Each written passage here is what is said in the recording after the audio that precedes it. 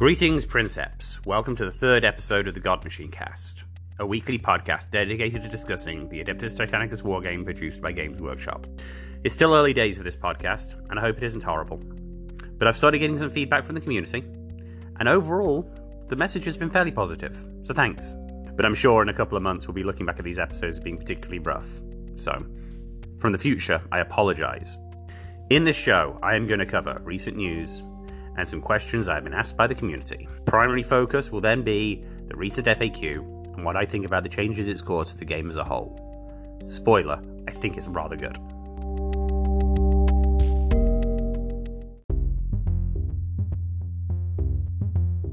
Before all that, some news about the podcast itself.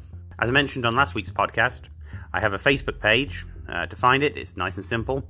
Just search the God Machine Cast and you'll find the page. I've started making posts throughout the week. This week I posted some pictures of the buildings I've recently finished painting that I'll talk about in the hobby section. I also have a Twitter, which can be found as the God Engine Cast, or at Cast Engine. Though I'm not a huge Twitter person, so don't expect a huge amount of updates. But if you feel like messaging the show through either Facebook or Twitter, please do. If you don't use any of that social media, I'm accessible through an email address, god.machine.cast@gmail.com. I'm more than happy to take questions or feedback from the community. At the time of recording, I'm still pending distribution through Apple Podcast, and I think Stitcher as well. If you have a friend waiting for my podcast to be distributed through these networks, please tell them to wait a moment longer or to directly use my RSS feed to tie into their podcasting app. If you are able to subscribe to this podcast through a podcasting app, please rate and review. Positive reviews and a high rating allows others to find this podcast easier, and it will go a long way at this point to supporting this show. Additionally, rate and reviewing the Facebook page is also useful. Beyond all that, just simply talking to your friends about this podcast will be a great help in making this podcast distribution work.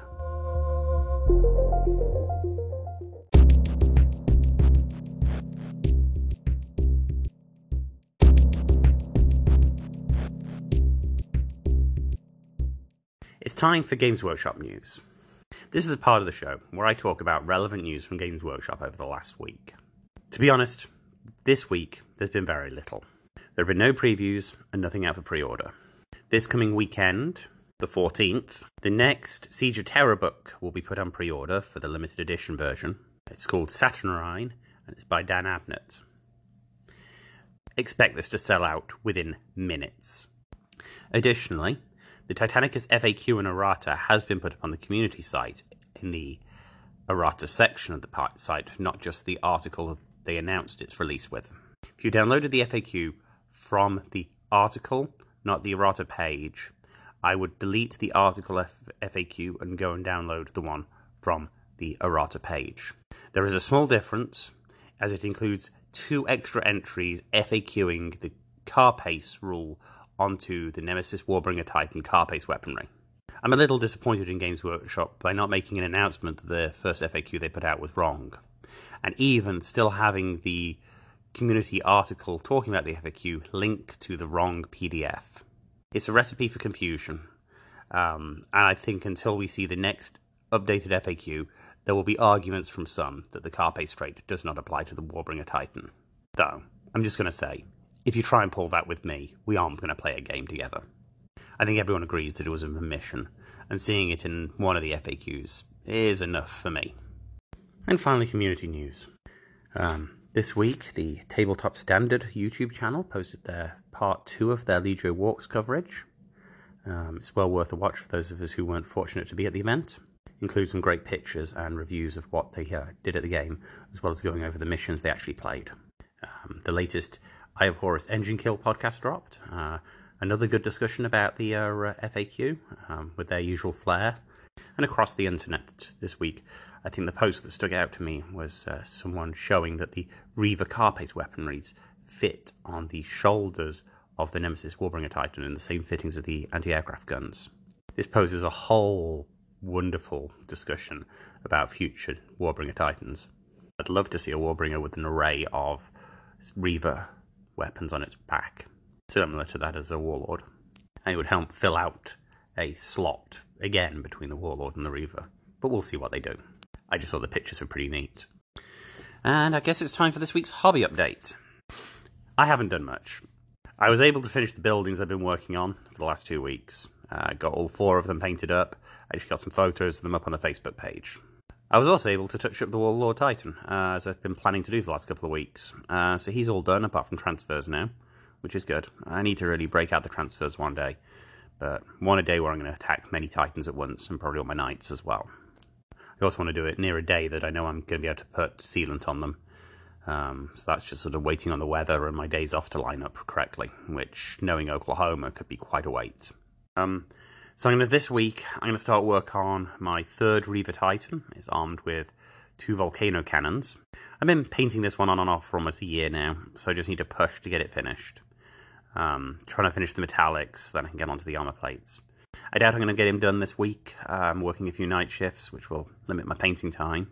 But I'm hoping to go to OKC on the 20th, so I would quite like to get him done for that game.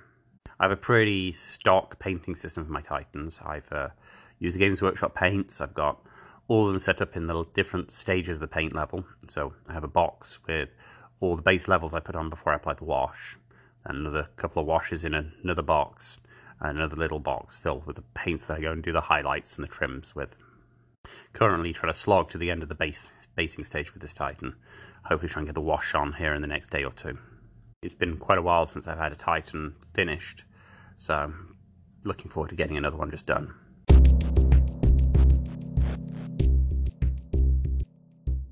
Okay, it's that time of the show where I respond to some community questions.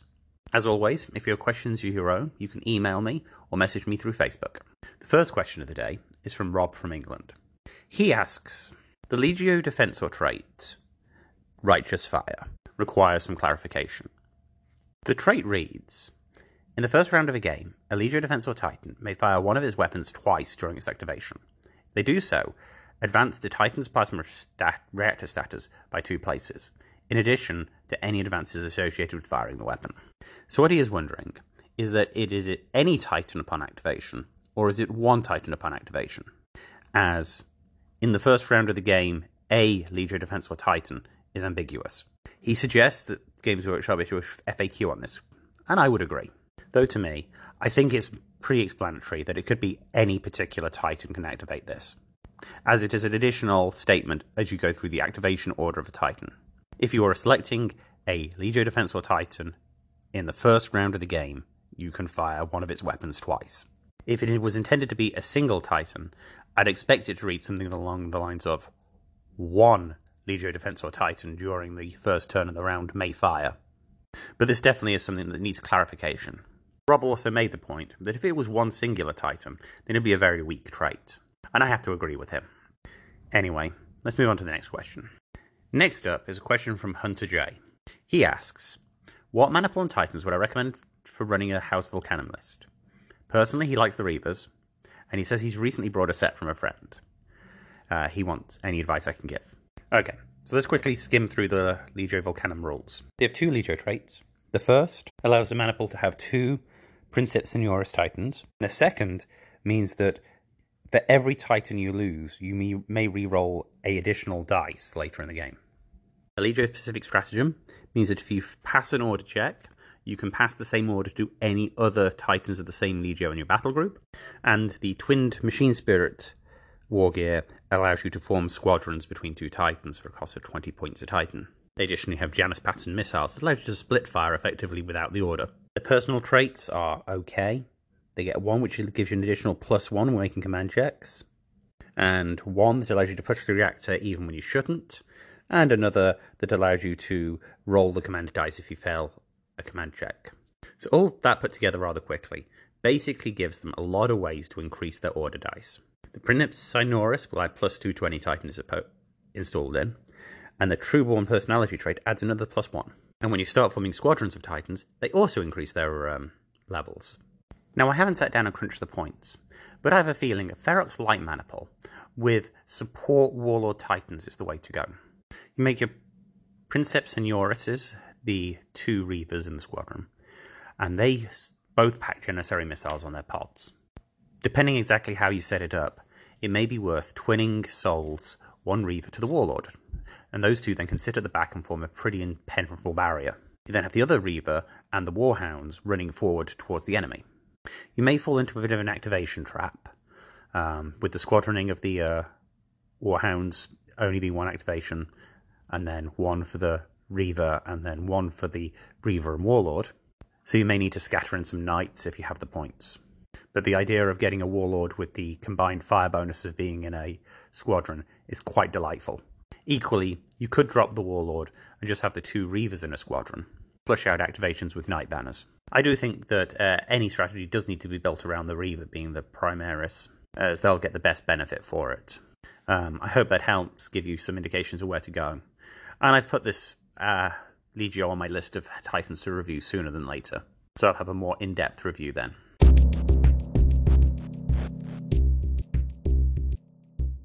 Now we reach the main topic of this episode, in which I cover the frequently asked questions and errata of Volume 1.1. This document at the time of recording was released last week, and I've had about a week to digest the information and see other people's coverage. I am not going to go over every point in this FAQ. I'm going to discuss merely the highlights, add my interpretation to the changes, and also discuss my thoughts on these changes. There are other places on the web where such coverage exists. May I suggest you check out the Eye of Horus Engine Kill episode on the FAQ. They go through this in a much finer detail than I will, given they have a longer episode. That said, I disagree with several of their points, so I hope I'm bringing something different to the conversation. The first item of errata in the new FAQ is the change to the blast special rule. Basically, this errata means that if you're out of range when you shoot a blast weapon, you place the blast at the maximum range of the weapon and scatter it. But the key line here is you do not roll to hit. This is a thematic change, to show that the large blast weapons, if shot at a target longer than their range, still has an effect on the battlefield. This rule is a very odd one. I'm really not sure I like it. This as part of the main rules leads to some weird potential rules interactions that I feel may cause more harm than good. I really feel the more elegant solution would have been to work this potential rules into the stray shot optional rules found on page 52 of the main rulebook, as this lists a system already for determining where shots go if they aren't going at their target. Laying these rules for blasts out in the main rules feels to me that there is a chance of abuse.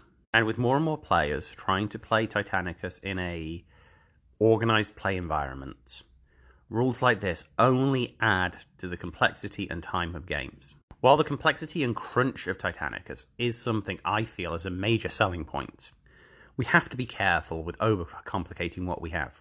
I already find that playing 3 games of Titanicus in one day leaves me very tired, more tired than playing 3 games of any other game system I can think of at the moment. It is one of the many reasons I find it incredibly fun. But anyway,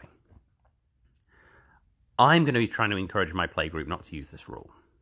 It's just clunky and rules for the sake of rules, I feel. I feel this should have been definitely added to the stray shot rule, and that's how I will play it in the future. If we're using stray shots, then we also use the rules to say that blast weapons are completely out of range. They'll also scatter like this. It makes sense. If I'm going to do the extra paperwork, I may as well do the extra paperwork for everything. The next piece of errata focuses on Knights. In both sections, they have defined to describe banners in the charge phase and in the combat phase. The errata lays clear how smash attacks from Knight should work. A rather simple change, and one I felt was already the rules and was surprised to see it included. Namely, the Knights can only conduct smash attacks against targets of a smaller scale than themselves. Or, I probably should add, equal size as well. Thus, Questoris Knights can only smash other Questoris Knights. Anyway, I thought this change was already in the main rulebook, and I suppose clarification is needed, but in all fairness, this is exactly the sort of change we want to be seeing in these future FAQ releases. Games Workshop putting out clear statements that back up the rules that we've all read. I think a lot more gnashing of teeth would have occurred if they'd gone the other way and that the Knights could always smash regardless of scale. It'd be counterintuitive to what we presume the game is. So the fact it just clearly spells out what we all interpreted the rules as is a good sign. Next we move into the main book FAQ. There are 4 changes in the 1.1 FAQ release. I'm going to quickly run over them. The first change is they clarify clearly what is a unit, what is a Titan, and what is a Knight banner. It's very simple, and as you would expect. A unit is a Titan or a group of Knights within a banner. A single Warhound is a unit. A group of 3 Questoris Knights is also a unit. If a rule specifically says a Titan or a Knight banner, it affects those units specifically. They also clarify that unless a stratagem is stated on the card, a stratagem can only be used once. And they also reference the previous errata to answer the question of how knights should charge. Just a simple bit of tidying up and making sure everything is crystal clear. The biggest change in the main Titanicus rulebook FAQ is a change on how void shields work. In the very specific case, when you're in a squadron, you're merging void shields, and you're attempting to go shields to full. In this case, the FAQ clearly describes the procedure. When your squadron becomes a target for your attack, you have to pick a Titan that you're using for its shield value. I.e., if you have 3 Warhounds in a squadron, all in base contact, when a shot is made against them, you pick one Titan and say I am using the 3+ save on the shield from the Titan in the front. If you then decide to go voids to full, it will be the Titan that has to make the machine spirit roll and deal with all consequences of that choice, from walking away from the units to heat generated. That said, just because it's the nominated Titan for voids to full, shields can come off all Titans equally as described in the main book. The FAQ also clearly states that should this main Titan have been the target of the attack and you rolled machine spirit and you failed the check and that Titan had walked away from base contact from the rest of the maniple, it is no longer sharing voids. It's quite a specific list of chain of events to happen, and I would have always presumed that had been the case. But similar to the Night Smash attacks, I'm glad they've just clearly listed this out. It closes any doubt and reaffirms that at least I had a pretty good grasp on the game. And to be honest, I hope most people listening here would have made the same assumption. The final FAQ in the core rulebook section answers the question, if a Titan hits itself with its own blast marker, does it get a void shield save? I know in my own gaming group this has been a frequently asked question of our own, and one we've come up with numerous solutions for at different times with no real consistency, usually relying on what looked thematically appropriate. The FAQ's fix is pretty simple. It all depends on the distance from the target. If the target was further than 2 inches away, you would have it deflects back into your void shields. If the target is within 2 inches, then the blast deflects back onto yourself. This does suddenly make firing a Bellicosa at close range a lot more viable, which is kind of scary. But on the whole, this is a simple and elegant fix, and I'm glad they've worded this like they have. The final note for the Titanicus rulebook FAQ, the removal of the designer's commentary from the 1.0 version of the FAQ. In the past version, the designer's commentary laid out how many stratagems you should generate for a game. Namely, you would only get a 2 stratagem bonus if the opposing player had more Legio traits than you. Thus, if both sides used 1 Legio trait, that you only gained the base and number of stratagems. With the removal of this designer's commentary, the number of stratagems in play in games will go up. Given that stratagems add something substantial to the game, I think this is a good thing. That said, stratagems can be convoluted to the casual player. And I'm going to talk about how we can improve the stratagem system in the future for pickup games. It's something I've been playing around with in my local play group, and I think there are some advantages to some of the ways we've been doing things. But that is the future episodes. Right now, just know, you'll get more stratagems. We now move to the errata for Titan Death. The first piece of errata is for the Warp Runner special rule, War March. This errata adds a line to the War March rules that basically state that you will only be generating the extra heat during the first 2 rounds of the game, which are the same 2 rounds that you get the boosted movement of the special rule. How it previously read was that you always had to roll 2 reactor dice if you'd ever used the boosted speed throughout the entirety of the game. This is still punishing, but not nearly as bad as it looked on paper. And again, like much of the stuff in this FAQ, I actually thought this was the rule originally, and only when I went back to reread the rules was I shocked to see it was not the case. The second piece of errata also focused on the Legio Astorum, the Warp Runners. It is a change to the personal trait, number 3, Ancient MIU. How it works in the core book is that you just roll the dice for an order instead of having to make a command check. Now, you can ignore the shutdown order if you choose. I actually think this makes this personal trait almost useful. It's still highly situational, and something we'll talk about further when I do a study of the Warp Runners. And then ends the coverage of the Titan Death section. There is an FAQ section with a series of frequently asked questions, but they remain the same as they were before. Next up is the errata for the Duma Moltec book. First up is the biggest change in the FAQ, the change of the Lost Suns rule for the Legio Fortidus. This rule used to allow you to drop a Titan of any class into a mana pool, and it would assume the special rules of the Titan class you were replacing. They have now removed the rule to say you're replacing the Titan class that you're replacing, and they've also limited the Titans that you can swap. They cannot swap any new Titan other than the Warhound, Reaver, and Warlord. So no Nemesis and no new Titan when they are created. I know there's been a lot of complaining about the change of this rule, but I think for the whole it's good for the game. The fact that it was the best ability to put on a Titan Legion in the Crusade rules along with Elite Magos speaks to something, and I'm glad they've fixed it. The following errata is a change to Legio Volcanum, allowing their Precepts and Neuris clones to be in the same mana pool.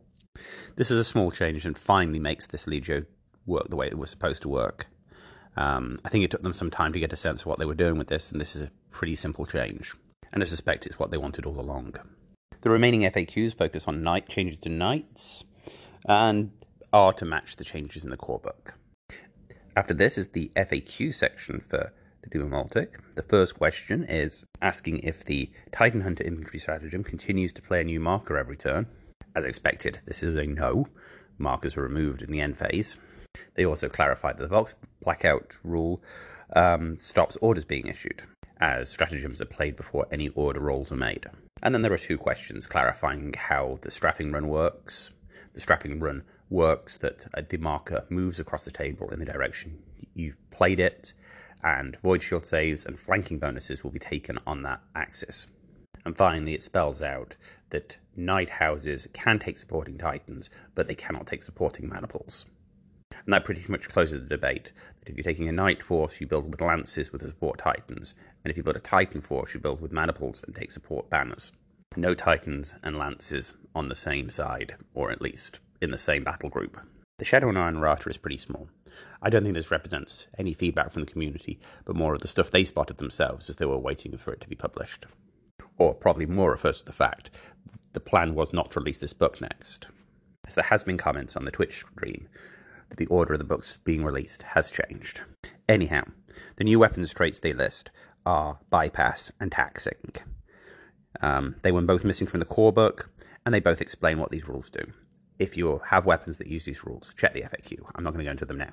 The FAQ for Shadow and Iron references the Rupture mana pool, in which a question is asked about the number of Reavers that can activate powers of the locomotors for free.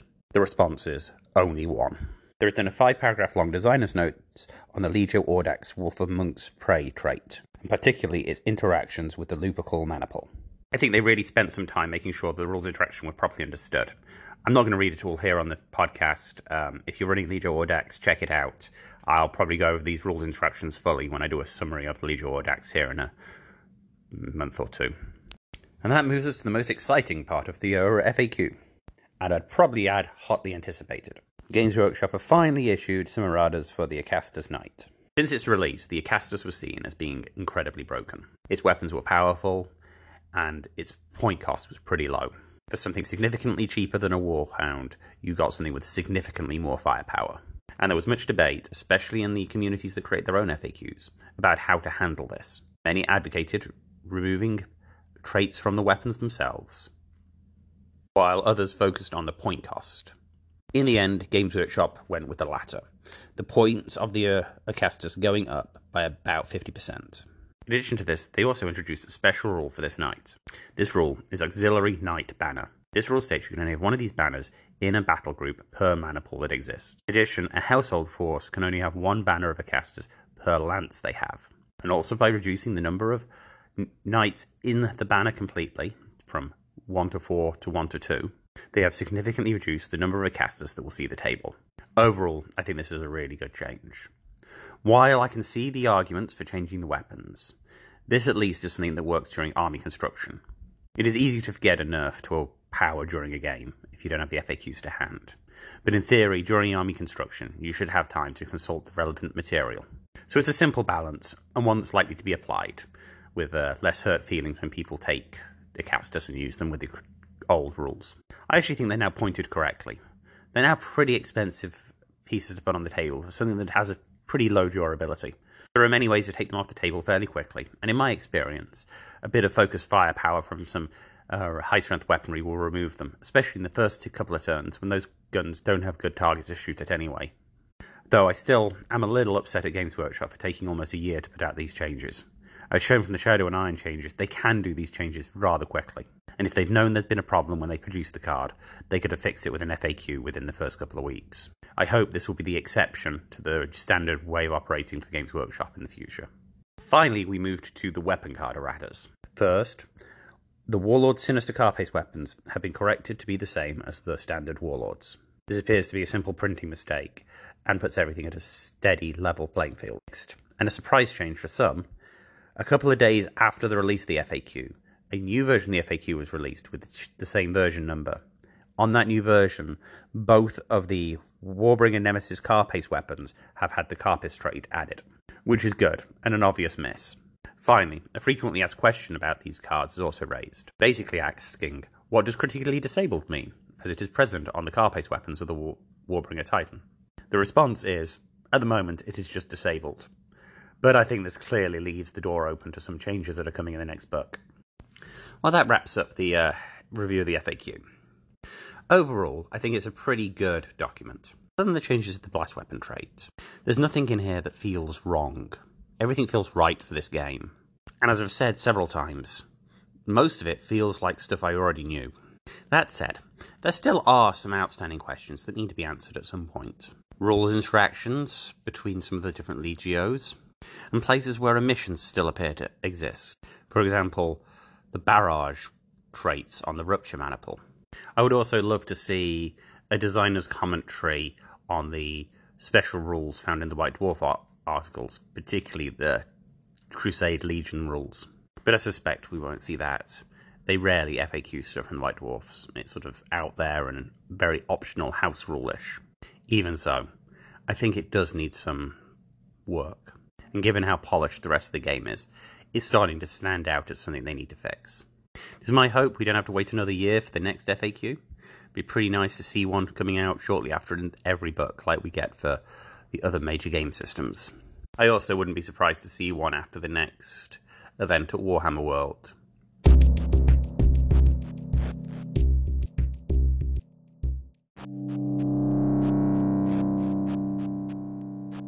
And that brings the show to a close. If you have any communications or questions you wish to be included in the next episode, please email me at god.engine.cast@gmail.com or reach out to me at Facebook or Twitter. The next show will cover Legio Mortis, the Death's Heads, a summary of what the Legio is in the background, what their current rules are in Titanicus, and how I would create a collection of Legio Mortis if I was to collect them. So, until that next time, I wish you well, and good fortune.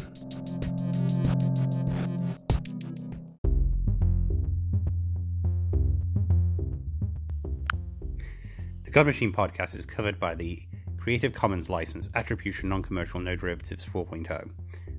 Thank you for listening.